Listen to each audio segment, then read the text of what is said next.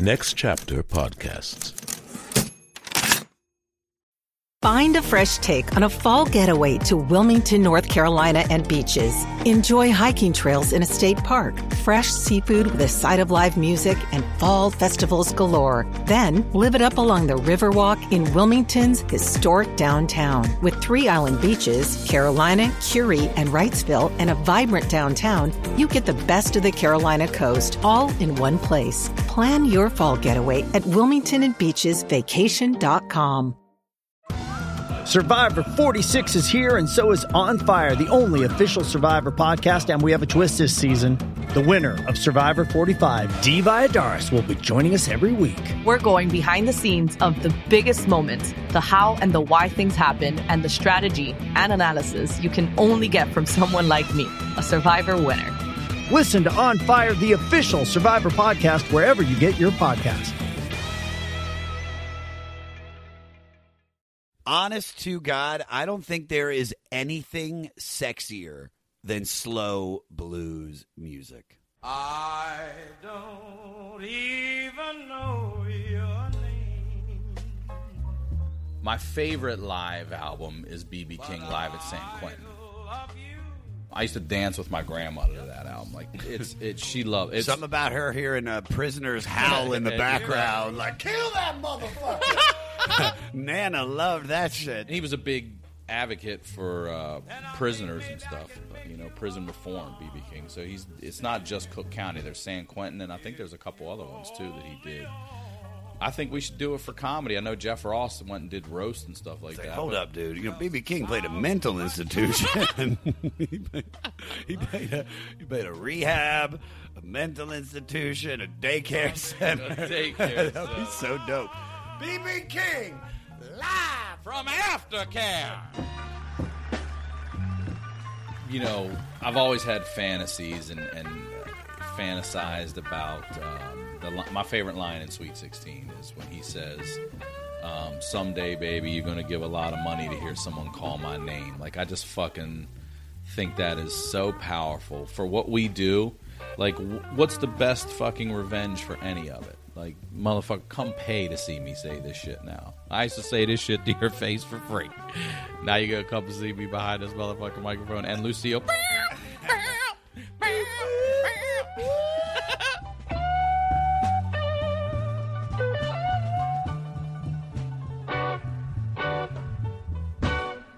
Wow, that is so good.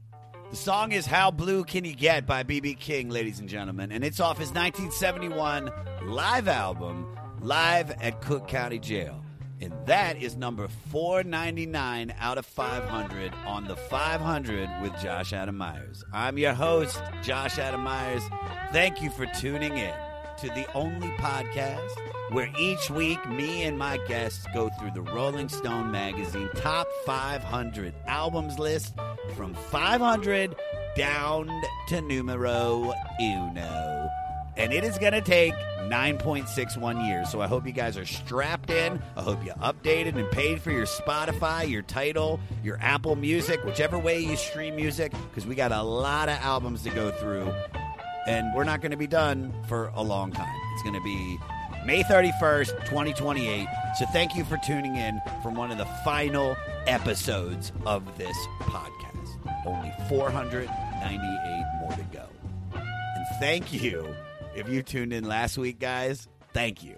I cannot tell you how much love I felt and the response that I got from the first episode of the podcast. It means so much to me. It warms my heart that people are listening to this and people are affected by it, because that's why I wanted to do this. I wanted people to go back, listen to the old tracks of an album that meant something to them, or even if they didn't know about the album, I just want you to experience something that you have never experienced before, and hopefully it moved you, and then hopefully you laughed and you felt from the conversation between me and Byron, because man was that fun. And I just can't thank you guys enough for tuning in and subscribing and rating and reviewing this podcast on whichever way you listen to podcasts. Just please, if you haven't subscribed already, please go and do that. Please rate and review it.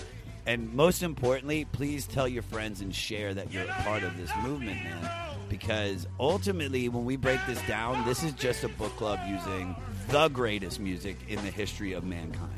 You know, you can't argue that. And I want this to be a discussion, and the only way the discussion gets better is when we bring more voices into it. This episode, the guest is one of my oldest friends in stand-up comedy. I have known this dude for 10 years, and the second I met him, we hit it off. Ryan Sickler, Maryland native, specifically Baltimore. You know Ryan Sickler, not just from stand-up comedy, Late Late Show, Comedy Central, but Ryan is one of the hosts of what I think is one of the greatest podcasts on the internet right now, The Crab Feast with Ryan Sickler and Jay Larson. I have been lucky enough to be a guest on that podcast 10 times. The fans are incredible. I've got a million nicknames because of the stupid stories I've told on there. The King of Fleece is one. That was one of my favorite. You can still call me that. Jimmy Josh Adams, the four-legged comedian. I mean, there's just so much, and it's such a great podcast. Ryan is a hysterical comedian. Speaking of which, he's got a new album that is out right now called Get a Hold of Yourself. It drops on 11/20, so it's not out now. It comes out on November 20th on iTunes, Spotify, Pandora, and everywhere you get your music. Please buy it, or stream it, rate, review it, whatever you guys can do to help Ryan out. And Ryan is hands down one of my best friends.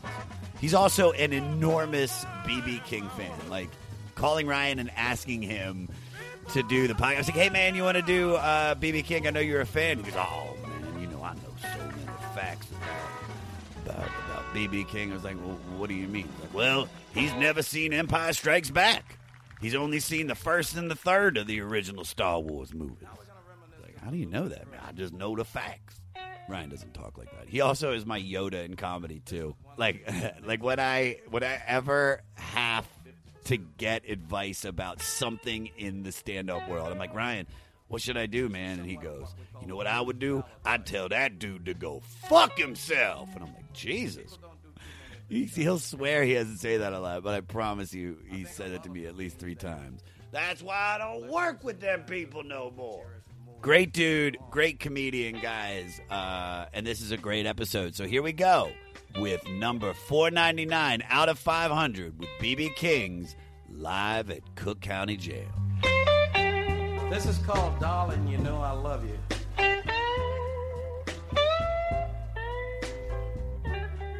If you only... I don't even know your name. We're peeking. We're peeking. Ryan Sickler, one of my best friends, sitting down. Finally, I get to put this album to rest, dude, because I probably listened to this one like 47 times since I came up with the idea, and I was like calling you to lock you in to do this. It was just... You were busy. You're doing shows. You've got Stella, the baby, and so to finally, my 4-year-old daughter's not a baby. I mean, well, they're still they're still baby. adolescents ish, right? Yeah. I mean, baby in the baby frame. But there was only one person that matched up with B.B. King immediately when I saw that this was $4.99, and I was like, oh, it just so happens to be my best friend Ryan Sickler. You make a lot of questionable decisions, but this is one of the more solid decisions you've ever made when it comes to making decisions. I have made a lot of bad decisions. Too many.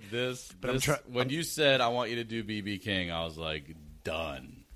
Well, done. I love B.B. King. You know that. I mean, the Crab Feast fans know that too. Well, so take me back. Like, what kind of music are you listening to when you're growing up? You were born in Baltimore, Maryland, so you're growing up. You know, how did this whole fascination with B.B. King start? Well, I grew up listening to, now it's classic rock, but then it was just rock. It was AC/DC and Van Halen. And dude, Nirvana's classic rock right now. Yeah, you're right. And then we got into hip-hop early on with Run DMC and LL Cool J and the Beastie Boys. And my father, everything goes back to my father. My father worked at National Airports, Ronald Reagan now, worked for Pan Am. He worked with a lot of black guys that started introducing him to different music. And he would come home with Earth, Wind, and Fire. I remember, and you'll appreciate this, I remember sitting, he was in his bedroom. He had a TV and a VCR in there, and he had a VHS tape. And I know you're a fan of tape. Oh, I love tape. That's all I kept saying was, get ready. We're taping right now. We're going to be taping this. We taping. are officially taping. Ryan does not want... He does not want to accept that saying that you taped something is the same as saying you don't that you want to recorded accept that it doesn't exist anymore. It exists to me. It's just a recording. I talked to Bill Burr. But back then... He goes, don't worry, I'll be taping it. Well, Bill Burr's 50 years old. He's allowed to say that shit. You're not. You look like it, but you're not. He called me in and was like, check this out. And it was, I was a little kid, and this is Earth, Wind, and Fire live in concert, and I was just blown away, like, holy shit. So he introduced me to Hendrix, and also comedy. So he came home one time with this B.B. King record, and I was just like, this is fantastic. I loved it. It was completely different, and... it was. You remember the album? Remember which one it was? It was a greatest hits album. And the funny thing is, I played bass. I played bass guitar in middle school. We all had this fantasy. You keep talking about it. I've never seen one instrument around your house. Yeah, we all had this fantasy to have a band. My brother did keyboards. I played bass. My first bass was a white Kramer. It sounds like something you get at it was Target. You know where I got it? Bill's Music House in Catonsville. That was one of the best shops. All right, we either got a Kramer or a Kentucky. Which one you want? You want a Kentucky or a Kramer? Who wants the Yokohama? It's a 5-string. Grab the upright bass. It's made by Padawan Johnson.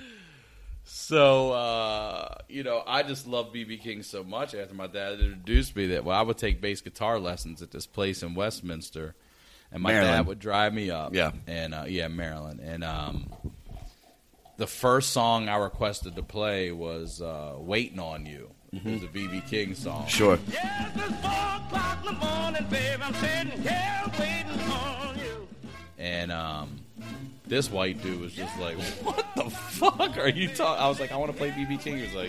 He was so stoked and couldn't get over because he was a jazz guy, long hair, and he put that bass up, do all that shit.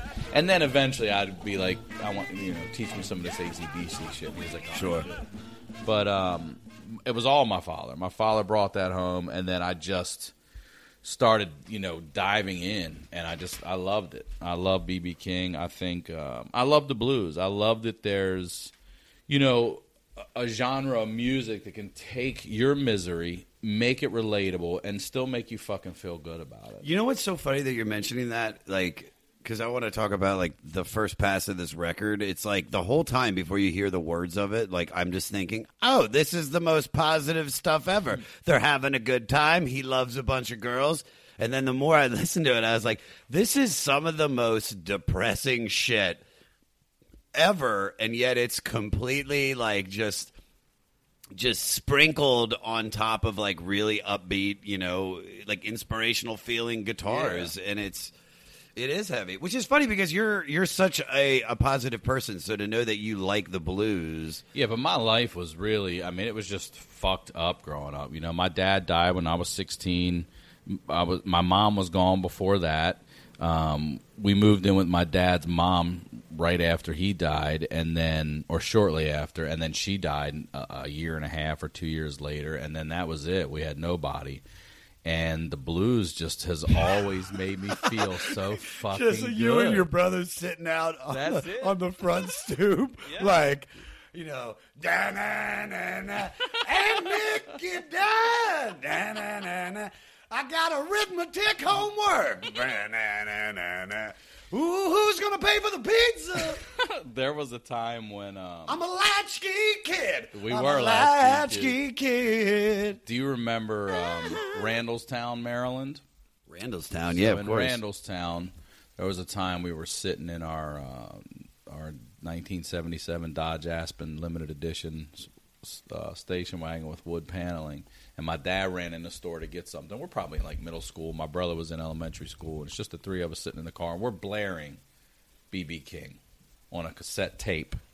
Fuck yeah, dude. And love tapes. These two black guys walk up to the window and like, what are you guys doing? We're like, just listening to music. They're like, yeah, but who are you listening to? We're like, B.B. King. And they were like, that's black people's music. They were blown away that 3 young white kids were listening to B.B. King. And I'll be honest, they were as blown away about 3 young white kids listening to B.B. King the first time I was blown away, like when I met a black kid in elementary school or middle school that liked Fleetwood Mac. You know what I mean? Sure. I was like, wait, what? Motherfucker, are you listening to The Chain? You know there's a banjo It was in a that girl. song. It was a girl. And I love that. I'm not going to lie to yeah, you. When I'm I saying, love any time. She goes, oh, Stevie and Lindsay? Like, she loves Stevie Nicks and Fleetwood Mac. And that just blew me away, you know? I love when you, maybe it was just started when I was younger because I had my fascination where I was just, all I was hanging out was with black guys and I was acting black for like 6th grade. But still to this day, when like a black guy goes, you got Miles Davis on your arm? And he sees that tattoo, he's like, that's some cold shit right there. I'm like, you goddamn right. You goddamn right. I love it, man. Richard Pryor's got this great joke. I'm not going to say the word, but he says it's in Live in Concert when he's coming out and he's talking about the trumpet play, like the musicians. I think it was Patti LaBelle that opened or something like that. Sure. And he was talking about the white trumpet player that was like this bad motherfucker because he had to be, you know, to be that guy. And he's imitating him hitting the keys and shit. And he's like, I'm right there with you, motherfuckers. But he didn't say motherfuckers, you know. And I wasn't dying. And the place goes nuts. But it's like, you got to be a bad motherfucker. You got to be a bad white dude to hang with those guys. All I want is approval from like fat black women. Like, I think I'm friends with every overweight black female comedian, and I love them more than anything. Like, I love them more than anything. Yeah. All right, well, so you grew up already listening to B.B. King, so that's why this was easy. So when was the first time you heard this record? Not long after I was introduced to him. So you've heard this one prior to me assigning it to you. You know, I knew, yes, prior to your homework, I'd heard this. My favorite. Was it a lot of homework? I want to know. No. Okay, good. I mean, what's homework if you enjoy the shit out of it? Fuck yeah, that's what I was thinking. You know, my favorite live album is B.B. King Live at San Quentin. I used to dance with my grandmother to that album. Like, she loved it. Something about her hearing a prisoner's howl in the background, like, kill that motherfucker. Nana loved that shit, dude. It was there's a lot of upbeat dancing style songs in that they ripped through, and he was a big advocate for prisoners and stuff. Prison reform, B.B. King. So it's not just Cook County. There's San Quentin, and I think there's a couple other ones too that he did. He played all the prison circuit, man. Like Johnny Cash, those guys did play the prison circuit.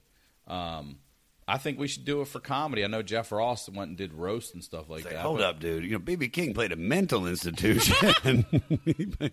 he played a rehab, a mental institution, a daycare center. That'd be so dope. B.B. King, live from Aftercare, from the McDonald's playpen. I love it. So you. When do you specifically have a time when you remember listening to this record? No, not all right, so let's talk about this pass with it then. The area, the ballpark time frame, middle school, early high school probably, and it's got so many great songs, but The Thrill Is Gone was one that that's the one that sort of like rose to the top for a lot of people. Yeah. And I knew it was a big deal when my brother called me one day. He's like, Ryan, I'm watching The Wonder Years. They got The Thrill Is Gone in it. And I was like, there we go. Surprisingly, that was the one song that before, when I started listening to this record, that I actually kind of knew. Right. That's what I'm saying. That's the one. A lot of people, if you had to pick one song, I would say people would say that one is. Because I called you when I started doing this, when I was like, all right, well, I'm just going to listen to a record a day. And I started listening to it, and I was like, because I never listened to B.B. King. He was just, always on like Saturday Night Live as a kid, or always at the Super Bowl, sitting in a chair. You know, I don't remember him on SNL. I have to go look for I it. just remember seeing B.B. King in the most random places. Like, it's B.B. King at the Macy's Thanksgiving Day. The car wash. Playing Thai Patio. B.B. King, live from Thai Patio, which is a place that me and Ryan once Thai did. Palms. Thai Palms? Thai Patio is wondered actually a that's what you're seafood talking place that I like. Hey, it's Kaylee Cuoco for Priceline. Ready to go to your happy place for a happy price? Well, why didn't you say so? Just download the Priceline app right now and save up to 60% on hotels. So whether it's Cousin Kevin's Kazoo Concert in Kansas City, go Kevin, or Becky's Bachelorette Bash in Bermuda, you never have to miss a trip ever again. So download the Priceline app today. Your savings are waiting. Go to your happy place for a happy price. Go to your happy price, Priceline. How do you make a vacation last? How do you hold on to the joy, the clarity, the calm? Easy. You go to Aruba. You'll spend your time relaxing on cool, white, sandy beaches and floating in healing blue water. You'll meet locals brimming with gratitude for an island that redefines what a paradise can be. You won't just feel great. You'll feel relaxed, renewed, and ready for life. That's the Aruba effect. Plan your trip at Aruba.com. So your first pass to this as a little kid, what's it like listening to this record now as an adult? Like, you know, it's like, how long has it been, do you think, between the first time you actually listened to it It's to when been you a got minute this? since I've listened to this, especially all the way through and in order like that. Like, I mean, now I think about it, especially as a comedian, and I laugh. Like, he's in prison saying shit like, you know, beautiful day today, you know, shit like that. Dude, it sounds like some of them might even have allowed their wives there, because he mentions their wives and stuff, and it sounds like that. And Are you talking about in is it Worry Worry Worry? Yeah. That's which is my favorite part of the whole record. It's probably the longest song on there. Don't hit a woman. That's what I like to call it. He basically says that. You know what I'm talking about. Don't you be beating on her. The judge says much cheaper if you don't beat her. And you see, if you hurt her, you only do one thing. Like, he's talking to prisoners, you know what I mean? Like, these guys are probably way too late on that advice. He's know what like, I mean? that's where it's one. Don't go upside her head. Well, first of all, it's a slow blues song, which I don't really. As I'm listening to more and more music, I'm starting to realize how much I love slow blues. Oh. Just like that. No. Like, I love every second of it. But now I'm also realizing that I love the call, and I don't know if it's a call and response, but that he does during Worry Worry, because he just starts screaming sometimes. Like, that's what I realized. B.B. King will just be like, so I told my girl to hurry. I said, if you're coming over tonight, grab some food. Just randomly doing that throughout the day. I like, Hey, did you file that tax form with the IRS? the thing I like about blues that you don't see in a lot of other music, maybe gospel, but I love in the middle of a fucking song when they're going to hitting a note and the audience immediately just appreciates it collectively, and they just start applauding right there on that spot. You don't see that in a lot of other music. They wait till the whole thing's done and they just applaud the whole thing, but they'll applaud that. There's a moment in How Blue Can You Get where he holds a note and they're just like, oh my God. They all collectively feel it at the same time, and I love hearing like the guitarist and stuff just like a real like, yeah, like I love hearing that shit. Like when they're fucking feeling it, you know what I mean? I love hearing that shit. It feels fucking good, man. It feels good. And I love that he's in prison, too, because the one in San Quentin, I know we'll come back to Cook County, but in the one in San Quentin, he says to the prisoners, it's one of the best lines. He says, you remember who you're talking to. You're talking to a bunch of fucking, inmates. And he said, murderers. There's a line in a song where he said, nobody loves me but my mother, and then they clap, and then he goes, and she might be jiving too, and they just go nuts. Like, yeah, it's very possible. My own mom doesn't love me either. Like, that's the fucking blues. When you can clap and laugh at that shit, dude, how's that not healing? It's just as good as laughter. Is is a little bit of comfort in knowing some other people out there going through some shit. And dude, they were going, and at Cook, they were like going. They were going through it, dude. Like there was real shit going down at Cook. Because I did some research about that prison. It's in Cook County, Illinois. Largest single-site jail in the United States. Houses about 6,500 prisoners now. But in July 2008, and this is after years, there was like an Eighth Amendment civil rights violation by an inmate. He filed against them. What's the Eighth Amendment? See, we should know that.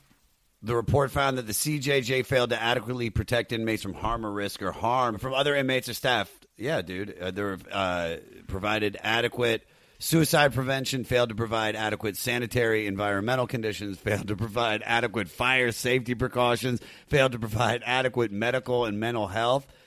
Just everything. I mean, it sounds like they just failed. Rodent infestation, poor food quality, forced to sleep on cell floors. You actually come to this planet as an animal, and you're an animal stuck in prison. Ain't that some shit? Yeah, but like prisoners now have like iPads and have Facebook accounts on the streets in New York City, but you're in fucking Rikers Island. I mean, that's a shitty lot. You just gotta make the best of it. You know what I mean? Play spades every day. That's what I would do. As a rat. Oh, no, not as a rat. Oh, you're saying if you're a rat? Me. Yeah, I'm saying. Yeah, I thought you were talking. Back as an animal, I thought you meant like a rat. No, I thought you were like a mafia rat. Like play cards every day with your back in the corner over here, so nobody can kill your ass. That's what I would do. Everything would be in the corner. My back just be over in the corner all the time. Hey, that's where I'm at. He's over there in that corner. There's some famous people that actually were well-known, infamous criminals. Tony Accardo, Frank Nitti, Larry Hoover, Jeff Fort, Richard Speck, and my favorite one is John Wayne Gacy. That's the only one I know of that whole group. Richard Speck was like a really bad serial killer. Most of the other guys were all like mafia dudes in Chicago, and then they had the Chicago 7. I mean, being in jail is bad, but can you just imagine being in jail and just having it just be horrible, even more? Like, you're in the worst jail. Like, anytime I watch, like, Lock Up Abroad, I get anxiety watching that. Like, I'm about to go in there, too. I'm like, what am I doing with this heroin in my pants? I get real nervous, like, I'm doing that shit. Because those fucking jails, it's like 40-foot cages and shit, and people climbing up, and you're like, oh, it's like Thunderdome, bro. Oh, that's the worst. It's literally, I love that you said the Thunderdome, because that is 100% what jail is like. Who wants this kill? Just make it quick, man. I don't know who's in the lead here. I'd immediately go into jail, and I'd find the biggest dude in there, and then I'd suck his dick. I'd be like, please protect me, because I'm only going to be here for a week. A week. Have you ever been to jail? Nope. You know what's crazy? When I was in lockup in Montgomery County, Smash Mouth did a record there, and they performed. Of course not. Live from Seven Locks, Smash Mouth performing all the. Could you imagine if you're in jail? Because B.B. King and Johnny Cash are great, but how many other failed musicians have failed live in jail? But listening to this record, it sounds like jail is fun. It's everybody just having a good time. Their favorite artist shows up every once in a while. Hour and change, it makes that prison not sound so bad. All right, everybody, back to yourselves. Stop fucking that man's ass. Get your dick out of that man's ass. This one we call Sweet 16. And I said, God, there's a man over there getting shanked. Please don't kill me. Okay, so you've never been to jail. No. What's the closest you've ever come to going to jail? I mean, I've had a few closest. I was handcuffed one time in the city. My cousin and I were... I love it, just Baltimore the city? Okay. Yes. We were walking... the city! We were in Highlandtown, and we were walking across Eastern Avenue to his buddy's house. Me, him, and my little brother. We're going to get this... We're just going to get like a PlayStation game that he had that we wanted. And we came back, and we saw some people we knew, and we stopped in the neighborhood, and we just started talking on the sidewalk. And I guess this lady in one of the houses called the police and said that we had a gun. That's the only way to get them to come, because she saw the fucking game in someone's hand. So they show up, and we got lippy because we're like, this is ridiculous. Sure. And they weren't having that lip shit. They cuffed us up and slammed us up against the car. And Baltimore cops they put do my not fuck cousin in around. the car, and he talked himself out of it, and so did I. And I'm like, and then we just walked back. What if they would have arrested you and you're like, come on, man, let me go. And you're like, listen, buddy, if I was you, I'd want to go to jail right now. The band Train is about to be performing at 4 p.m. tomorrow. Make sure my paperwork gets stalled. At Central Booking. Make sure they stall my paperwork. I want to see Train for free. You don't even know, dude. I was so into B.B. King. I loved Hendrix and I loved B.B. King. Who do you think was a better guitarist? Oh, Jimi Hendrix. I don't think, B.B. King. So I'm very into him. I read his autobiography. One of the things he said is, and if you listen to his music, you're like, no shit. He couldn't play and sing at the same time. Who? B.B. King? Wow. So if you go back and listen to his music, he'll sing, and then in between, and then do his solos and stuff, and then come back. There might be here and there where you pick it up, but I read that one time, and if you listen to his music, it's built for his skill set, which is, I love that.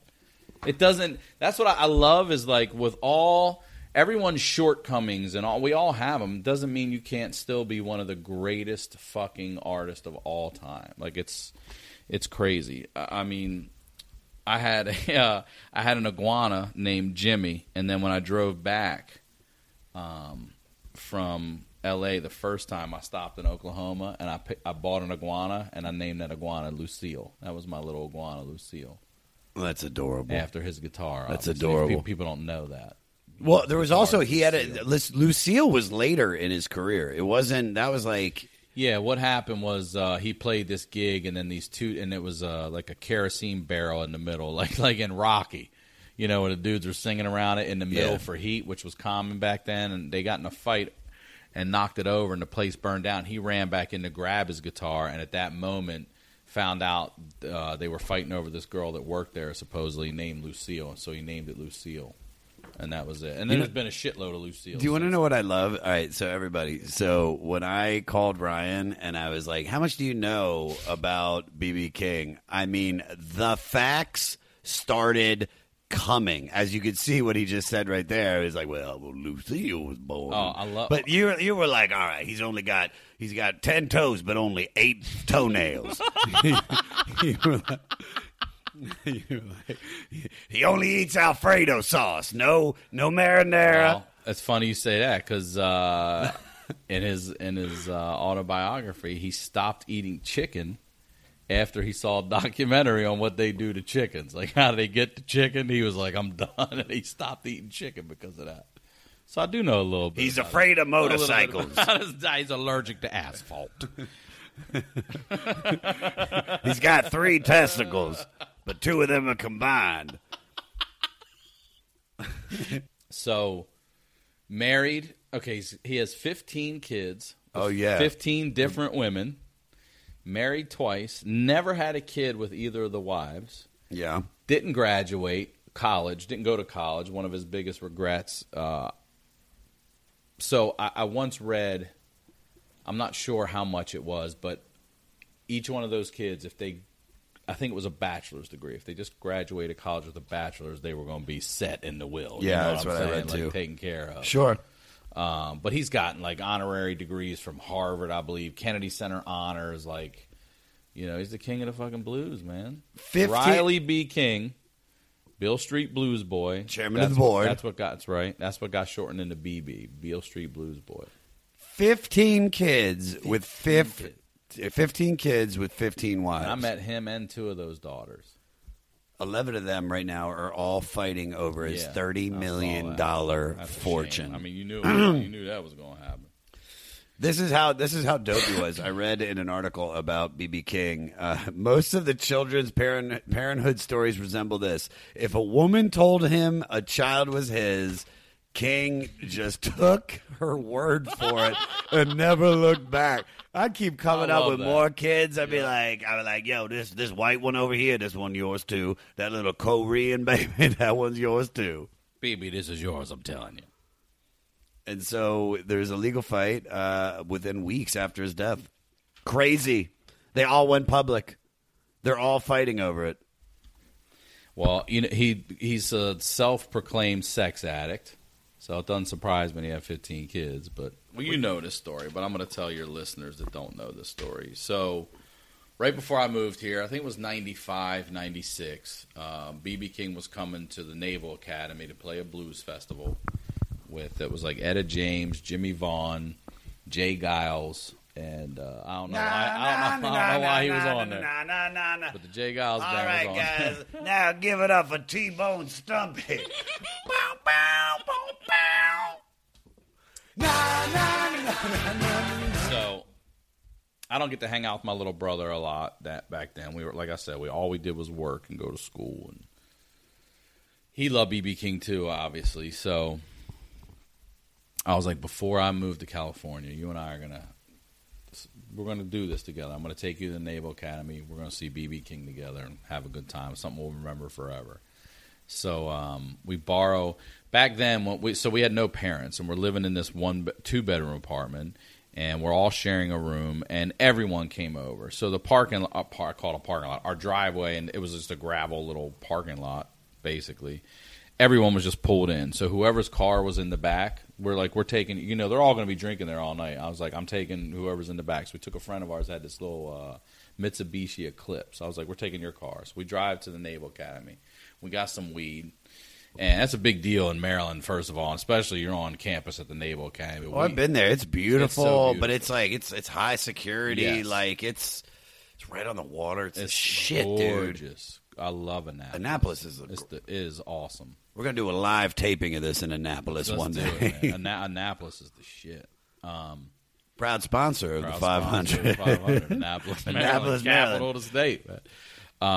So we get baked in this little Mitsubishi. I mean, we Cheech and Chong this thing. We're just like, fuck it. We're just gonna hit it, and we'll get out of this car. We get out of the car, smoke all out of the car and everything. And as we're walking in, I look at my brother, and it felt like a small enough venue where I was like, I'm gonna meet B.B. King tonight, Todd. And he's like, bullshit. I'm like, I'm meeting him tonight. How many people is it? I don't know what that little place holds. It was a few thousand, probably. And it's a festival. We get there. There's and I have it. This is great poster of him as a young kid, and it says on his guitar, B.B. King or Beale Street Blues Boy or whatever the hell it was. Riley B. King, it might have said on there. That's his real name. And I buy it. The poster was a weird thing. It was cheap. It was something like $8. So I buy it, and then we're sitting there, we're fucking high, we're drinking, we're having a good time. And I keep seeing the way the bands are exiting the stage. And they'll shake hands on the way out. It's small enough, like I said. I'm like, oh, this is where we're going to go to get his autograph. So toward the end of his set, and Etta James was fantastic, and Jimmy Vaughn was great. And he's playing some of Stevie's stuff, which is just, I love Stevie Ray Vaughan. And I'm like, come on, Todd, let's go over there. We're going to go over there, and I'm going to get this shit autographed. So when he's done, he starts walking right our way, and he's shaking hands with people, and he's throwing picks and all this stuff. And I see the trumpet player, and I'm like, yo! And it's loud. I'm yelling down. I'm like, will you give this to BB? Will you? He's like, yeah. And I'm like, boom. And Todd's like, man, you're going to get it signed. And then the trumpet player takes it, and he starts signing it. No, like, shit. Fuck. And I don't have the heart to be like, yeah, dude. Not you, man. Not you. And then he gives it back, and I go, now he probably had like a soul patch, like, you know what I mean? Probably like, all right, man, what do you want me to sign? My name, T-Bone Skillet. And he would not give it to BB. He's like, I can't do it, man. So he gives it back, and I'm like, God damn it, this guy Kenny something. So we go outside. I'm like, God damn it. And we go by his bus. Did you research what his bus is called? No, I didn't. His bus is called Big Red. I knew that I didn't have to research a lot of stuff because he only drinks Diet Iced Tea Snapples. So he he's only watched Return of the Jedi. Twice. He's never seen the other two Star Wars. He's never seen it. Loves Ewoks. I mean, just crazy for the thing. He's got gingivitis and had it his whole life. Some family. So Curs. I go out back by his tour bus. Yeah. I'm like, I'll wait here, maybe intercept him. And at the time, too, I'm in college. Security wasn't trying to stop you from getting around there? We were outside. Well, also, it's B.B. King, so they're like, all right, man, we just put one security guard on the whole show. Everybody going to be there is going to be old, 70 and black. Just old. You got to wait till they leave. That's all you got to do. Even the security guards, where everybody was 80 at the show. They're all you playing and your guitar, brother. blues while they drive around. You want me to sign that, too? Playing the harmonica while they drive around and shit. I'm like, here they come. Here they come. Here, that's their siren. Oh, we're getting pulled over at the blues concert. Oh, they're chasing us at the blues concert. Put your cell phones away. He's got the siren on. Oh, shit, man. Oh, man, they're getting closer. Let me see your pass. Let me see your pass. Oh, shit. So, I gave you your change. Now grab napkins over there. Ooh, you ordered a hot dog, baby. I can keep doing that the rest of the thing. So we're over. Me and my brother's nervous, but I had been interning in college, and all I was for a radio station. All I'm doing is going to shows, so I know how to get in them now. I know how to get in them. I know how to get around all the Lammy bullshit. Who the fuck says Lammy? One of my ex-girlfriends, get your lammies. Lammy bullshit, man. That's the slang word when you're in the biz. I was in the business time, knee deep in lammies, like. So, all right, this lammy, neck deep in lammies. This Ozfest lammy. You've got 500 lammies. I know, over there because right I now. keep them because I love lammies. I live that lammy life. So, I walk over to this dude, and my brother the whole time is like, don't bother him. He's definitely talking to this chick he wants to fuck. I'm like, hey, is there any way you could get this poster signed for BB? He's like, no. But you know what you can do? You can go right inside there. There's a meet and greet. And I go, they're going to fucking arrest me. He's like, they're not going to arrest you. At worst, they'll kick you out, but they're definitely not going to arrest you. For sure, yeah. And he was right. I've been doing all that shit. And I'm like, all right. So I tell my brother, I'm like, let's go. He's like, no, he's not. He's like, no. And I go, well, then you're going to fucking wait here because I'm going. And I go in, and I get in line. And back then, I had the flannel tied around my waist. It was hot. I knew it was going to be cold later. So I threw the flannel over because I saw immediately everyone had, hello, my name is on their left chest. I figure if I throw that over, it'll be like it's under there. They're not even going to check. Sure, that's smart. And I start I'm going to bar mitzvahs. I'm befriending everybody right away. Like I've been with them all night. Like I'm part of this crew. I'm like, what's up, Daryl? You going in second, Daryl? All right. So we go in. They open the door. They come out, and they're like, all right, everyone's going to meet BB King. And I'm like, holy shit, I'm about to meet fucking BB King. And they start walking us, but I'm last in line, and I'm waiting for them to give me the arm, like, hang on a second. You're still talking to everybody like it's normal. Oh, like, man. How's your kid doing? Yep, everyone, I mean, my son's got a peanut allergy. And, I'm talking. Just like BB King does. Right. Ain't that right, BB? Because I know. So we walk in, and he's sitting right there. And he had said on stage, tomorrow is my 70th birthday. I think it was his 70th. And at this point now, it's late. It's officially after midnight. And I say, happy birthday, BB. It's after midnight. And he goes, oh, first one. And I was like, I just fucking first 70th happy birthday wish to BB King. So I'm in line. There's all these people. And I guess there's a thing where he doesn't turn down an autograph. Sure. He's just a nice guy. Yeah, he won't say no. And these two white dudes had, I'm not kidding you, like 100 albums. And they're going to sell these things. He knows what they're going to do. He's got a stack of postcard-sized pictures of himself that he'll sign and give you if you don't have anything for him. You know, if you won something. Like, he's prepared to bail you out, Is it already, like, pre-signed? Or he's just like... No. He'll personalize it if you want. It's just right there. And, I got my poster that I said, I'm getting this shit signed tonight. And now I'm backstage with fucking BB King. And these dudes are, one after the other, he's signing. He's starting to say little things like, man, it's a lot of stuff you guys have here. He's being polite. And he's like, oh, man, another box set. And he's like looking at the line. Because there's still people, there's a couple people now that have filtered into it. I'm going to need you to sign BB King live from Gelson's. I need you to sign BB King live from Epcot Center. Epcot. BB So- King, live from the 2014 NBA All-Star Game.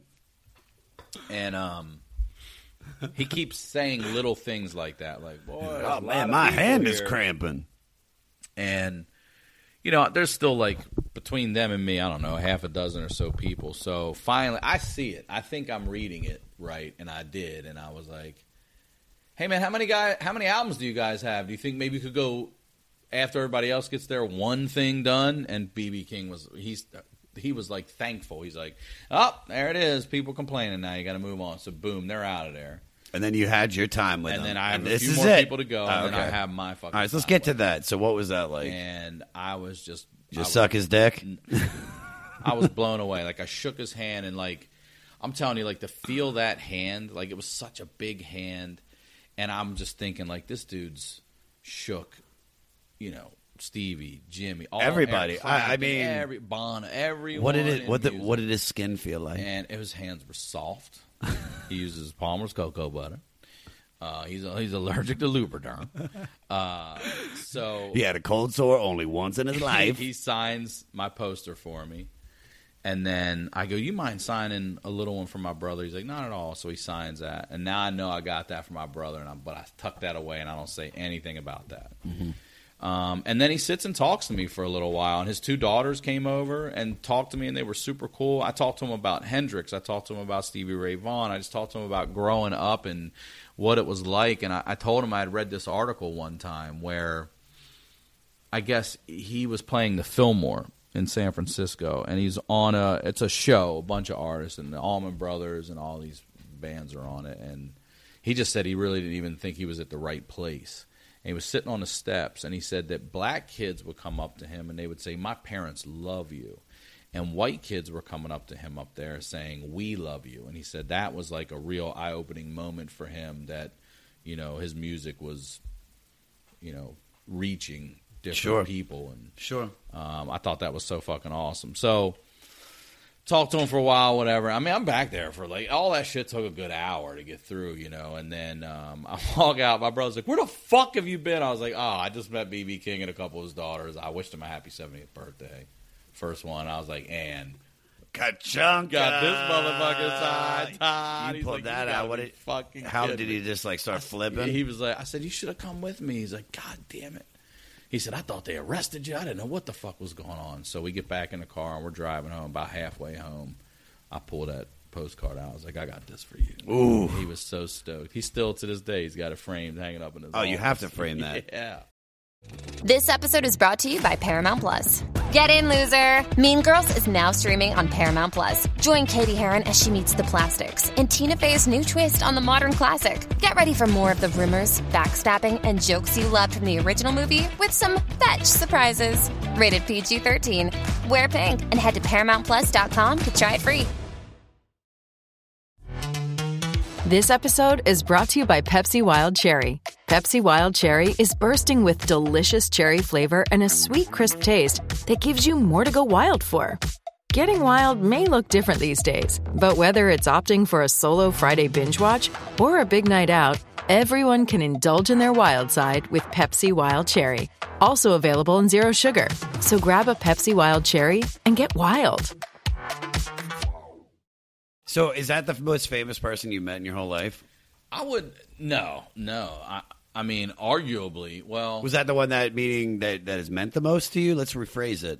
That's a good question. I mean, off the top of my head, I would say it's at or near the top. I'd have to think. Who beats BB King, a guy that you know every fact about? Well, for me, yeah, that one. But if you, I mean, I've met Lemmy from Motorhead, and I would have to argue worldwide. You know what? Now, BB King is bigger than Lemmy. All right, keep going. I would say that. Who else? So then, yes, Lemmy was the next biggest one. On a I'm not just talking about. I'm not talking about music right now. I'm talking about everything. Lemmy, not for me at all. I'm just saying, if you're talking about popularity, I would say those two guys probably are the most global reach. Who's bigger than them? Motorhead's fucking rocking out in goddamn Budapest. How many times have you seen BB King live? Like 3 or 4. Was that the best concert? That one. That was the best concert because of the meeting. Yeah. So he got older. He had to sit on a stool a lot and take breaks. I saw him at the Wiltern. I saw him at his club at Universal. I got a pick and stuff when he. Oh, he actually played BB King's. Yeah, once in a while. Because all right, if he so was here he would. Yeah. So everybody knows. He's a workaholic. He did like still even in his 70s. I think he's still doing like 300 shows and shit, or even more. Well, he played. Did he have like residencies in Vegas and? I don't know. He might have. What? I don't know. Do you? The Stumper, dude. I'm telling you, I what I did for this album was just listen to it over and over, take notes about the record, and research like the jail and like some other shit because I figured you would know everything. Because you're such a fan, dude. Like I've seen your apartment. Like I know how much you love Baltimore, and when you love something, you love the fuck out of it. You go hard in what you love, and that's why you're a fucking fun person. You know what I mean? Well, I've been to every third word out of your mouth is lump. It's like you're like I've gone to Beale Street a few. Have you ever been? You ever been to Memphis and Beale Street? No, I've been to. Actually, yes, I have. We did a show out there. I just was in Nashville though, but. Not. I've been to Beale Street a few times because I've driven across the country out and back twice, so 4 times. Outback. Like, call back. Actually 3 times. I'm not saying Outback out, and I stayed here. But every time I've stopped, I've made it a point to go to Beale Street. Okay. And listen to blues and hang out. And one time, this was like on a Tuesday night. It's just, and I would stay in West Memphis, which is Arkansas, and it's just right across. It's a bridge that connects. That's all it is. You cross the bridge and you're in Arkansas. Okay. And I would stay at a truck stop there, and I'd sleep there in my car. And I would just go across the street, and I'd drink and hang out on Beale Street, where BB had a club eventually too. But that's where he got his start. I went to the WC Handy and all that. I went to the museum and stuff. And it just ended up being this weird night. And it's like 2 in the morning. It's just me and this Asian family. And we closed this fucking place down. They were so much fucking fun. You were hanging out. Hanging out with an Asian family. Let's get a sake ball. 2 more sake balls. Let's go. There was this one time a friend of mine took me down to, we're going into Baltimore City. He's like, I just met this new dude, this black guy. We're going to get some weed from him and hang out with him a little bit. He's really into blues. I told him about you. I think you'd enjoy it. And I'm like, I don't know, man. You don't go to the city and just hang out with anybody you never met to get weed. It's just not a good combination. I've done weirder things. You have, because you make bad decisions. I don't make bad decisions. This was a bad. I made the right decision at the time. You're right. No, you haven't. So, listen to Crafties. There's a lot of wrong decisions up in there.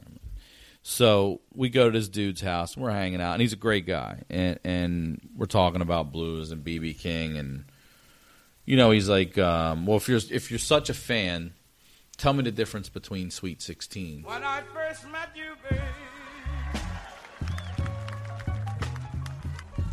baby, you were just Sweet 16. And I was like, well, the only difference I know is that early on, the lyrics were, I just got back from Vietnam, and I'm a long, long way from New Orleans. And then it changed to... my brother's in Korea. My sister's down in New Orleans, and he could not get over that. He was like, "Holy shit, that's the yeah." And I was like, "Yeah, I love BB King. I fucking love BB King."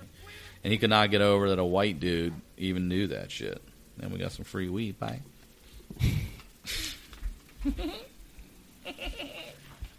All right, so passing this record, you got to listen to it now after all these years, right? Mm-hmm. What's your take on this record now? In what way? What stood out to you? What did you like? What didn't you like? Like, all right, so let me do me. So the first time I listened to the record, I think I was so blown away. I loved it so much. And then maybe a week went by, and I just started to hate it. Really? Oh, there was like I was over it so quickly.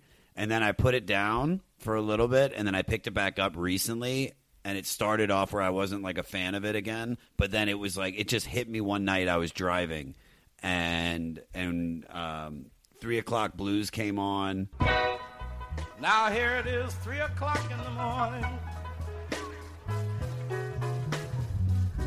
and I can't even close my eyes.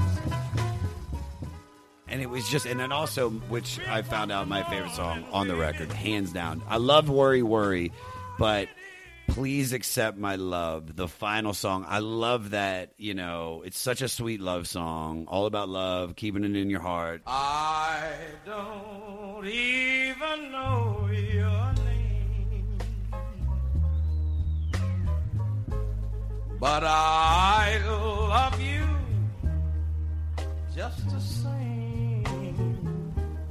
It was great. So then the more I started getting into those songs, the more I started enjoying the rest of the record. And then I actually really, really listened to it and got to hear some of the things he was saying. And that was when I felt the stuff where it's like, he can be singing about the most fucked up shit, but because that guitar and I said, the drums and everything is playing together in such an upbeat way, it doesn't make it feel bad. It's the same thing I read in the same thing we do with comedy. Yes, it's the same thing Richard Pryor did with growing up in a whorehouse. Yes. And making that fucking hilarious. Exactly. It's like taking your flaws and making them Beautiful. your talent. Right. And so it really stuck with me. I mean, the more I listened to it, I wasn't a fan of some of, you know why? One of the reasons why I don't think I liked it right off the jump, there's horrible editing in this record. She's just like, all right, everybody, so now give it up for Sheriff Wapner. And they boo the shit out of that mother. Now, one of your favorite people you ever seen, the fucking Judge Wapner. And then she's like, and now this next man is a man that I want to introduce. Give it up for the chairman of the board, B.B. King. It just hits you. Like, it just doesn't. There's no, he doesn't say anything. It just comes right in with the music. And so that kind of turned me off from certain parts. And also, there's editing in between songs. Obviously, there were probably times they had to shut down the taping because, you know, some guys were in the... somebody got shanked. Appropriate use of taping at that time. Appropriate use of taping. No, it's 100, but you can still tape. I'm taping this as we speak. We're on 48 minutes of tape. Well, for me, there's some standouts on this album. And I'm going to say this. It's not his best album, but it's one of the best 500 of all time, according to Rolling Stone. 499 we crept in at. This is 499. So episode 2. We got a long ways to go, people. Episode 2. This is episode 2. This is the Memento podcast where the backwards is the front and the frontwards is the backwards. Yeah. Sweet 16, How Blue Can You Get? Those for me, you know, I've always had fantasies and fantasized about my favorite line in Sweet 16 is when he says, someday, baby, you're going to give a lot of money to hear someone call my name. Like, I just fucking think that is so powerful for what we do. Like, what's the best fucking revenge for any of it? Like, motherfucker, come pay to see me say this shit now. I used to say this shit to your face for free. Now you gotta come to see me behind this motherfucking microphone. And Lucille. So I love that. And I mean, there's a version I used to listen to, and it had the record crackle, and he even in the middle of a solo, he just goes, ah, like he just fucking lashes out, like just so into it. And when he hits that line, and they all go nuts too, like fuck yeah. And How Blue Can You Get? We talked about this before. I can't remember the song. I've Been Downhearted, Baby. They sampled it in that one. The plane takes off from Baltimore and touches down on Bourbon Street. Oh, that's Waiting in the. It's whatever like that song is. Yeah.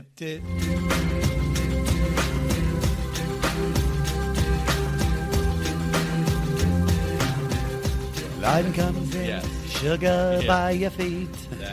Have you had a LaCroix today? I'll take a pamplemousse, not orange, please. That they sampled How Blue Can You Get? Well, actually, that's what it used to be called. It was always called How Blue Can You Get? Yeah. He used to call it Downhearted. I've heard that song. I think I heard that in You know what's funny is I actually, as I was doing this prep for this, I was like, oh, that song was Moby.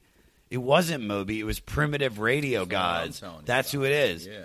They should sample the rest of the lyrics because... but the line... I mean, he hits the note in the middle of that where they all go nuts, and then he fucking says, I gave you 7 children. No, here it is, dude. I'll give you the whole thing. Yeah, I know. This is it. I bought you a brand new Ford. I gave you a brand new Ford. You said I want a Cadillac. I bought you a $10 dinner. You said thanks for the snack. Dude, $10 dinner back in 1970. That's fucking like dinner. That's lobster. Yeah, that's the full. That's everything. apps. Yeah, that's apps, salad, a pasta, dessert, and entree, and then maybe like a sorbet. Yeah. Like a sorbet. Sherbet. Sherbet. Y'all got sherbet? What the fuck is he asking for? You mean sherbet? That orange rainbow cold-ass ice cream. Give me that sherbet. That tangy ice cream. I'm surprised you didn't call it sherb. Sherbet. Give me the sherbet. What'd you call it? Lammies? Lammies. All right.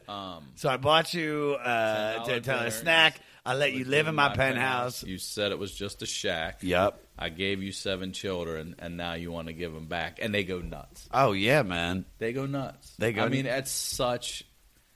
I mean, come on, man. You talking about being fucking downhearted? That's what he says. Ever since the day we met. Ever since the day we met. Our love is nothing but the blues. How blue can you get? It just keeps going. I'm so glad you brought up the downhearted line because it's so iconic. It's iconic. Thank you.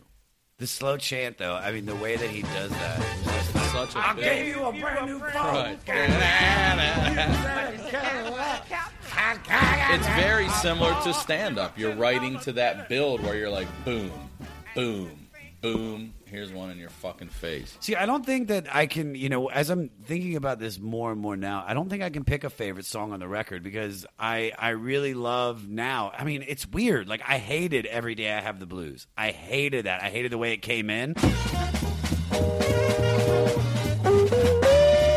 Well, I'll tell you. Now I love it. You're 100% right. That's not a good version. But I have to do. On the song's great, but on Live at San Quentin, it's slowed down because it's so aggressive and fast. Like it's much slower and chilled, and something you really could like swing dance to. That's what I'm saying. My grandma and I used to dance that shit. But one of the other lines he has in a song that I love too is he says, "I'm a blues man, but I'm a good man. Understand?" He does that shit. You know what I'm saying, dude? You got to get it. You got to get it. U2, When Love Comes to Town, is another fucking great song with him. But we'll stick back to the album. I can say this. Other than comedy, I mean, I laugh out loud at some of the blues lines. They're so fucking funny. Like, I laugh at that. Like, that makes me feel good to where I'm like, God damn, yes. Especially what I went through and everything now, too. Much, much later, I'm like, good Lord. And I can only laugh at it. What else are you going to do? You going to cry? Can't cry. But see, he likes it. In that San Quentin album also, he says, I'm going down in the bottom now. I'm going in the bottom. And that's that real, like, that shit. That guttural fucking, low down, dirty shit. Oh, that's the best. I can't. That's the best. The guitar on this album and his voice don't lie. If you hear, how blue can you get it? That Lucille sounds so clean. And especially for a live recording, like, you listen to him in a studio, and there's no mistake in that guitar. There's no mistake in Lucille's, the sound of Lucille. There's none. And I love that it's this big old fucking Gibson, It's just it's a great album. He's great. It's not his best album by any means, but it's a way also into B.B. King. And if you only get the three, and The Thrill Is Gone is the other one that's the big, when people hear, Bob Marley, maybe it's No Woman, No Cry for them or something. They don't know a bunch of songs. But for B.B. King, I would say that's that one. You know what's funny is I would say that's my least favorite song on the record. Which one? The Thrill Is Gone. On the record. Right. It has no power to it. It has no like push. Like some of these other songs, when they kick in and when they're doing stuff, it takes off, man. But I'll tell you what.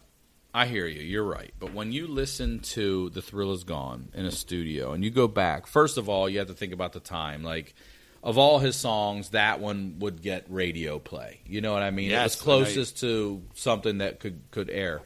But if you go back and you really listen, smoke some weed and lay down in the dark with some headphones on, and you listen to that song, there's beautiful violin in it that's dark, strings. There's a whole string section you don't really even hear in there. It's so fucking good. It's so good. You know what's funny? I forgot to bring this up. That's why I think some of the songs are probably better than others. And a lot of them sound alike, like, that Yes. standard 12-bar. I Yes. know. But that was also, you have to remember when that music was created, and it stayed in those roots. You're talking in, God, I mean, they say Muddy Waters took, I love that saying, took the blues from Mississippi to Chicago and plugged it in. Wow, yeah, I like that. It's awesome. So this album recorded Cook County Jail, Chicago, Illinois on September 10th, 1970. Spent 3 weeks at number 1 on the Soul Albums chart. And supposedly, actually, I was looking at the cover. Did you see what the cover of the album looked like? Yeah. They made it blue to look like the denim of the prisoners at Cook County. They did that. I didn't know that, Josh. And then it also looks like B.B. King is letting out a fart on the album cover. He's like bent over, like, ah! When he had the nice tight fro back then. And one of the this is a little blurb I read about it. It says, recorded on a hot day in the fall of 1970. The setting was the yard at the Cook County Jail. As King plugged in his famous guitar, Lucille, around 2,000 inmates began cheering and jeering. The jeers weren't for the King. They were for the sheriff, chief judge at the time. That's right. And that was back at Cook County. It was called The World's Worst Jail. What songs did you not like off this record? Like, what parts were the parts that you wanted to skip over? Introduction. I actually like that part. No, I do like it too because it's funny. I do not like this version of Every Day I Have the Blues. I like that song. Do not like this version. I'm with you. It's really jarring. It comes in right away. It's like, and it's like, what the fuck is that? Yeah. Love, love, love How Blue Can You Get. I love Worry, Worry, Worry. 3 O'Clock Blues is also the one that put them on the map early on, so I appreciate that one, but whatever. Love Sweet 16. Love The Thrill Is Gone. Love Please Accept My Love. I'd have to say that the 3 O'Clock Blues, the medley, and that version of Every Day I Have the Blues I didn't like. So you've listened to the record now as a kid. You listen to it now as an adult. Like, what connects with you? Like, what song do you feel represents you and you feel the most connected to? Well, I have a 2-part answer to that. Hit me. Prior to having my daughter, it's always been Sweet 16. And that specific line of, one of these days you're going to give a lot of money to hear someone call my name. It's always been a drive to be that comedian and to do that thing and get paid to do that thing and have people come see you. But since I've had my daughter and, her mother and I are not together, How Blue Can You Get, which I've always loved too, but that's, I would say now, to answer your question, that's the one that resonates with my life that is now. Because, it was a different life back then. I didn't have a kid, and I didn't have... I wasn't even living here at the time. I'm driving around Maryland in my little 1990 Honda Civic with original rims listening to all these old songs. Mm-hmm. Lucky Land Casino, asking people, what's the weirdest place you've gotten lucky? Lucky? In line at the deli, I guess? Aha, in my dentist's office.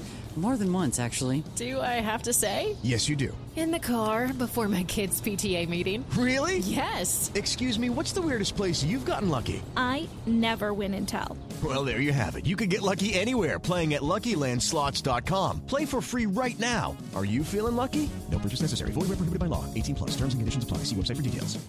First time I got high, first time it hit me, not the first time I smoked weed, but the first time I got really high, it got me, and I had to go downstairs and lay down for a while, and I put B.B. King on, the album I was telling you about, and I literally went upstairs and was like, guys, B.B. King's playing a concert in my room right now. And they had been smoking weed for a lot. They're like, shut the fuck up and go down there until that feeling passes. And I was like, all right, I'll listen to B.B. King until that high faded. But those 2 songs, specifically that line from Sweet 16, it's not really resonating with I mean, I love the song, but that line, that little, I'll show you, Yeah, like we talked about, yeah. And then now with How Blue Can You Get, all of it the stack of I gave you this, that, this, that, this, that. Like, what else is there? What do you think influenced this album? What do I think influenced this album? I think his life. I mean, I can't remember where he was born. I forget. Mississippi, but I can't remember the town. But you can find that. But Indianola, born Mississippi. In Itta-Bena, Mississippi. Yeah. And then his parents were sharecroppers, introduced to a sophisticated style of soloing based on fluid string bending and shimmering vibrato that influenced many later electric blues musicians. So they have B.B. King ranked at number 6 on the Rolling Stone top 100 guitarists of all time. So let's see. I mean, I know, first of all, Hendrix is number 1. There's no one above Hendrix, and I don't care what Jimi Hendrix, number 1. As he should be. Number 6 for B.B. King, I got to feel like influence plays a big role in that number. Well, here's number 2. Clapton. All these guys influenced by B.B. King so far. Number 3, Jimmy Page. Influenced. Number 4, Keith Heavily Richards. influenced. They're all it's so funny. They're Jeff Beck influenced, and the guy that influenced every single one of those. And guys. B.B. King. Yeah. So he does deserve 6. I don't know about number 7 with Chuck Berry. And then number 8. But the best Chuck Berry story ever. What's that? My Chuck Berry story. Hit me with it. So in college, a friend of mine was interning at Merriweather Post Pavilion in Columbia, Maryland. It was one of the same sort of festivals that I had gone to see B.B. King with my brother, and he's working it. And it's a, like a all-day Saturday rock festival with some legends and shit. And Chuck Berry's on it, and it's like it's his turn now to come on, and he's late. And they were like, "Yo, go tell Chuck Berry he's up." So he goes back to Chuck Berry's dressing room, and he knocks on the door, and Chuck Berry's like, "Who is it?" And he's like, "It's they're telling me it's your time to go on stage." And he's like, "Come here," and he opens the door up. And when he opens it up, Chuck Berry's sitting in a chair eating his ham sandwich. And there's this blonde chick that's blowing him. And he's like, but he's like, "What's going on?" He's like, "You're up." And he said, "You tell them I'll be there when I'm done eating this ham sandwich." That blowjob wasn't. That ham sandwich had to be so goddamn good. That blowjob wasn't shit to him. Do you think Chuck Berry's better than B.B. King? No. B.B. King's. No, I mean it's evidence. Like he certainly influenced that generation too. I mean he's an early rock and roll. I'm not saying anything bad about Chuck Berry anyway, but my opinion, no, B.B. King is. Fucking B.B. King. What do you think this album has influenced? Like, what other artists do you think that came from this record? I don't know about this particular record. Not this record, but B.B. King, because we got it. Because this is a conglomerate. Well, look at the top 5 guitarists you just named, and you can probably go all the way through that 100, and more than half of them are probably influenced. I don't disagree with you at all. U2, The Edge. Oh, yeah. They did that great song When Love Comes to Town.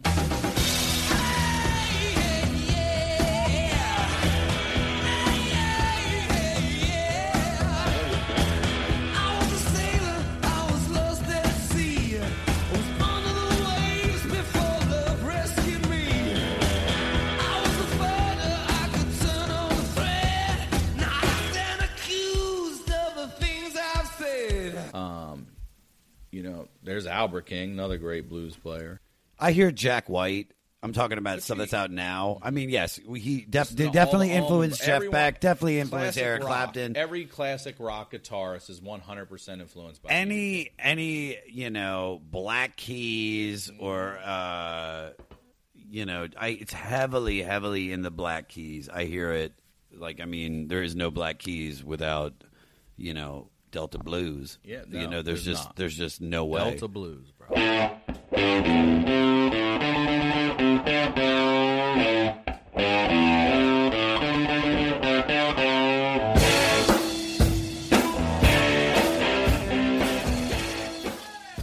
you think this album deserves to be on the 500 greatest albums list? Yes, absolutely. You do? I do. All right, so the last one I listened to. Was it his best? No, it's not his best. But if you're going to pick, here's what I'll say. I don't know what their criteria was for picking a B.B. King album. I feel like, and how many B.B. King albums are on the top 5? This is the only album. Yeah, because I did all the stat research on him, and they put "The Thrill Is Gone" is the 183rd greatest song of all time on the 500 greatest songs of all time list. It's overplayed for us, and we're tired of hearing it. But I promise you, do what I said and lay down and listen to that song, and listen to the arrangement. Especially being a music guy, when you because I tell that joke about listening past the sun. I heard the sunset, and you listen past it. But a lot of times we've heard shit so much, we do listen past it. You're like, man, I never realized that shit had a fucking harmonica in it. You know what I just realized about this? Like, because I just read that B.B. King was the hugest fan of Frank Sinatra.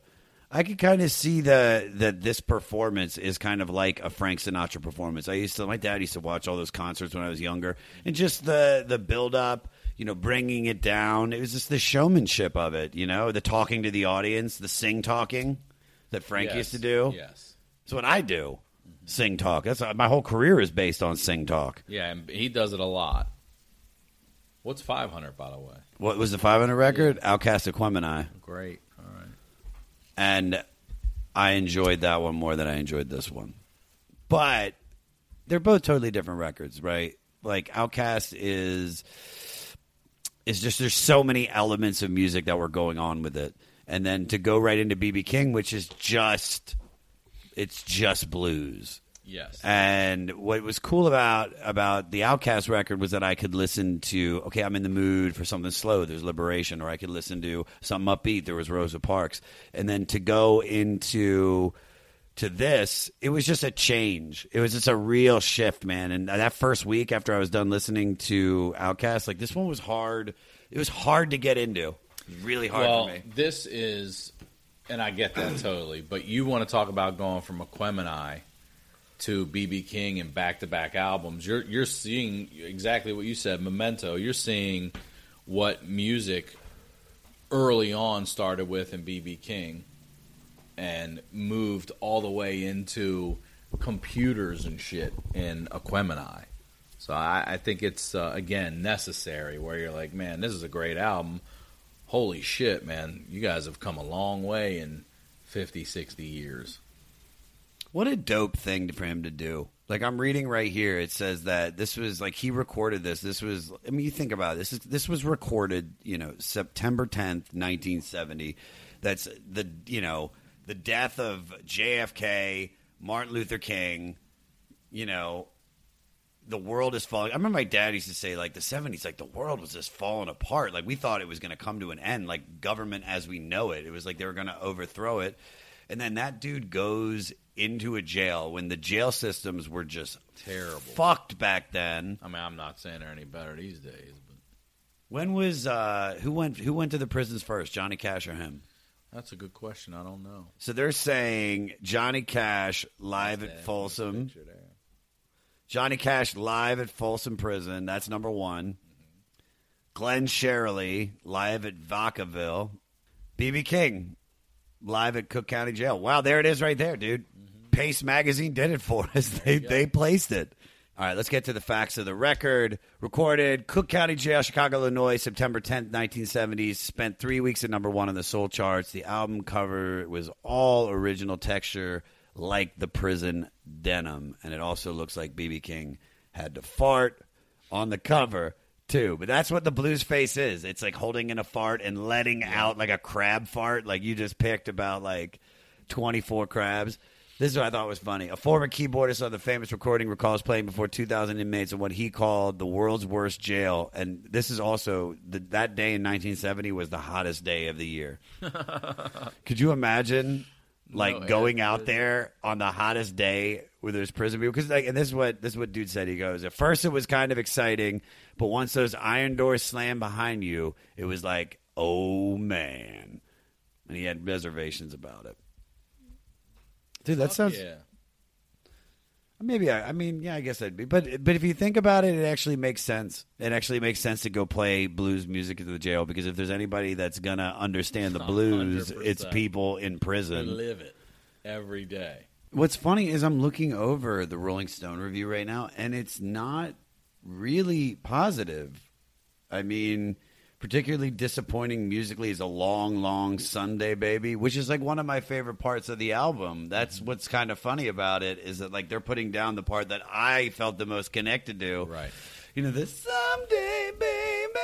So we don't know who this person is or what they've, experienced or lived through or whatever. We don't know their story. It's Rolling Stone, and I love Rolling Stone magazine. Listen, I respect the idea. Stone. I have not listened to Rolling Stone. Rolling Stone. Miss Linda, did you get Miss Linda, did you get the new Rolling Stone?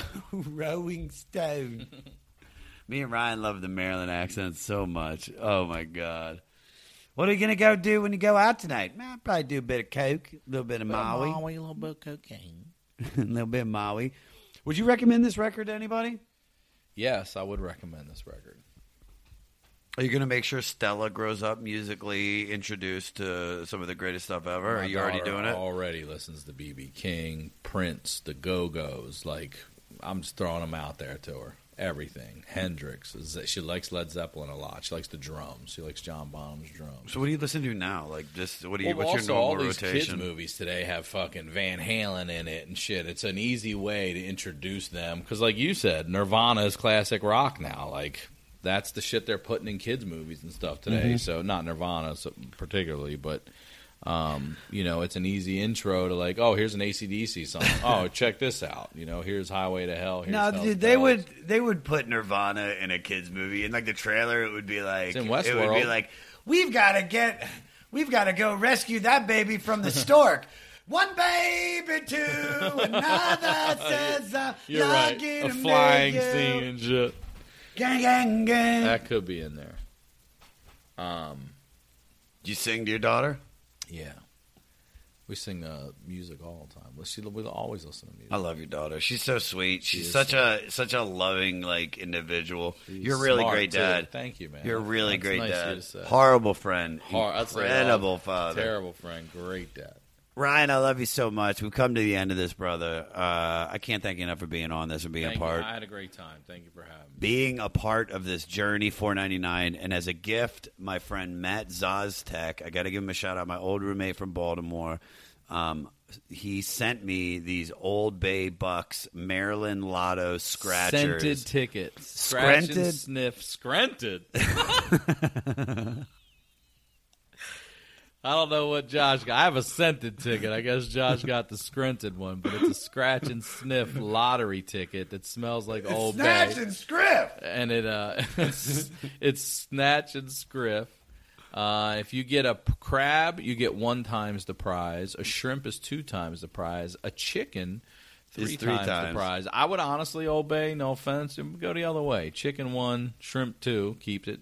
Crab 3. What are you talking about? All right, you want to scratch? Send a ticket. It says My Rewards, and it says if you find a crab symbol, you win that prize shown. If you find a shrimp symbol, you win double the prize. And if you find the chicken, you win triple the prize shown. Can I start scratching now? You do yours first. All right. Here you go. Nothing over there? You don't see a crab or a shrimp or a chicken? Check that prize. Check the prize. I didn't get anything. Smell it. Does it smell like Old Bay? It smells weird. Do you Doesn't smell like, it smells like licorice. I got nothing. Let me see this. Oh, that's the scan for them. Yep, you're up. All right, smell it. Let's smell it. I got a chicken. Some cherries. Nope. And a losing ticket. Everybody else won today with this incredible episode. I love you so much, Ryan. I love you too. Thanks for having me. This was a lot of fun. Thanks for being on, brother. Great podcast. Thank you, brother. This episode in particular. When I first met you, baby,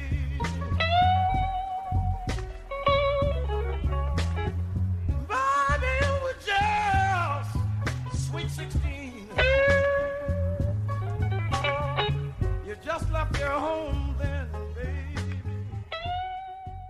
Best part of the podcast is when he says, Josh, you made a lot of questionable decisions in your life, but having me on this podcast to talk about B.B. King is not one of them. And I couldn't agree more. Ryan Sickler, ladies and gentlemen, one of my best friends in comedy. I love this man to death. For all things Ryan Sickler, go to ryansickler.com. Ryan Sickler on all social media. And make sure you go out and pick up his new stand-up album, Get a Hold of Yourself. It drops November 20th on iTunes, Spotify, Pandora, and everywhere you get your music. Rate and review it. Also, I'll be posting Ryan's personal mixtape track listing on the website and on all social media, and you can find it on all places you listen to music. Ryan put together a mixtape that I gotta say is incredible. You can really see the kind of music he digs. I saw some Blind Melon in there. I saw some Jimi Hendrix. I saw some B.B. King. I mean, it is all... Dude, there was Destiny's Child in his mixtape. So if you want to go listen to it, find the track listing at the500podcast.com. If you want to talk to me, tell me how great a job we're doing, tell us how bad a job we're doing, you can email the podcast at the500podcast@gmail. Follow me, Josh Adam Myers, on all social media. I'll be posting about shows, stuff that's going on in my life, mostly pictures of me and my dog. But some shows I've got coming up are pretty dope. November 15th at the Roxy on the Sunset Strip in Los Angeles. We'll be celebrating my birthday and the launch of this podcast, doing a goddamn comedy jam with the Godfather, Bill Burr, and the one and only Jim Jeffries. It's going to be an incredible show, guys, so go out and get tickets to that. It might be sold out, but if you live in L.A. or you live in the surrounding areas, this is a show you want to come to. November 18th, Ryan Sickler and I added another night to our show at The Famous in Baltimore, Maryland. That's right, I'm going back home. I'm doing a show with my best friend Ryan, who was just on this podcast. November 18th at Jimmy's Famous Seafood, a.k.a. The Famous. And all tickets, everything, are on my website at joshadammyers.com. Please subscribe to the podcast on your favorite platforms, guys. Tell people about this. I can't thank you enough in advance.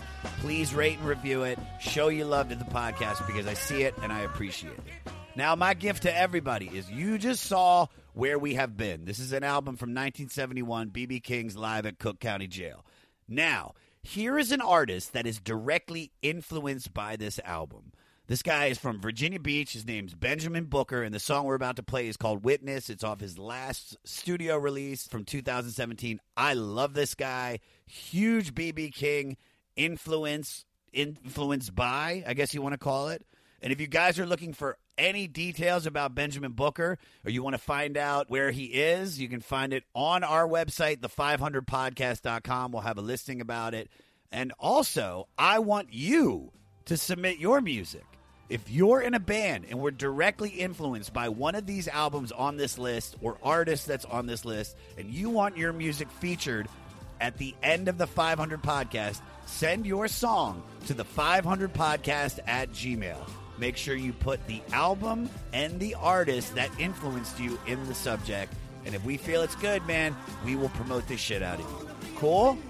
Next week, ladies and gentlemen, Stone Roses coming in at $4.98. So you get to listening. You guys got some homework to do, okay?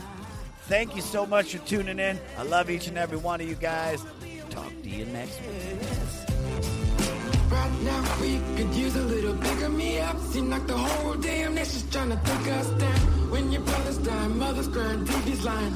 All the reasons in the world tell me shit to me now. See, we thought that we saw that he had a gun. Thought that it looked like he started to run. Thought that we saw that he had a gun. Thought that it looked like he started to run. It is Ryan here, and I have a question for you. What do you do when you win?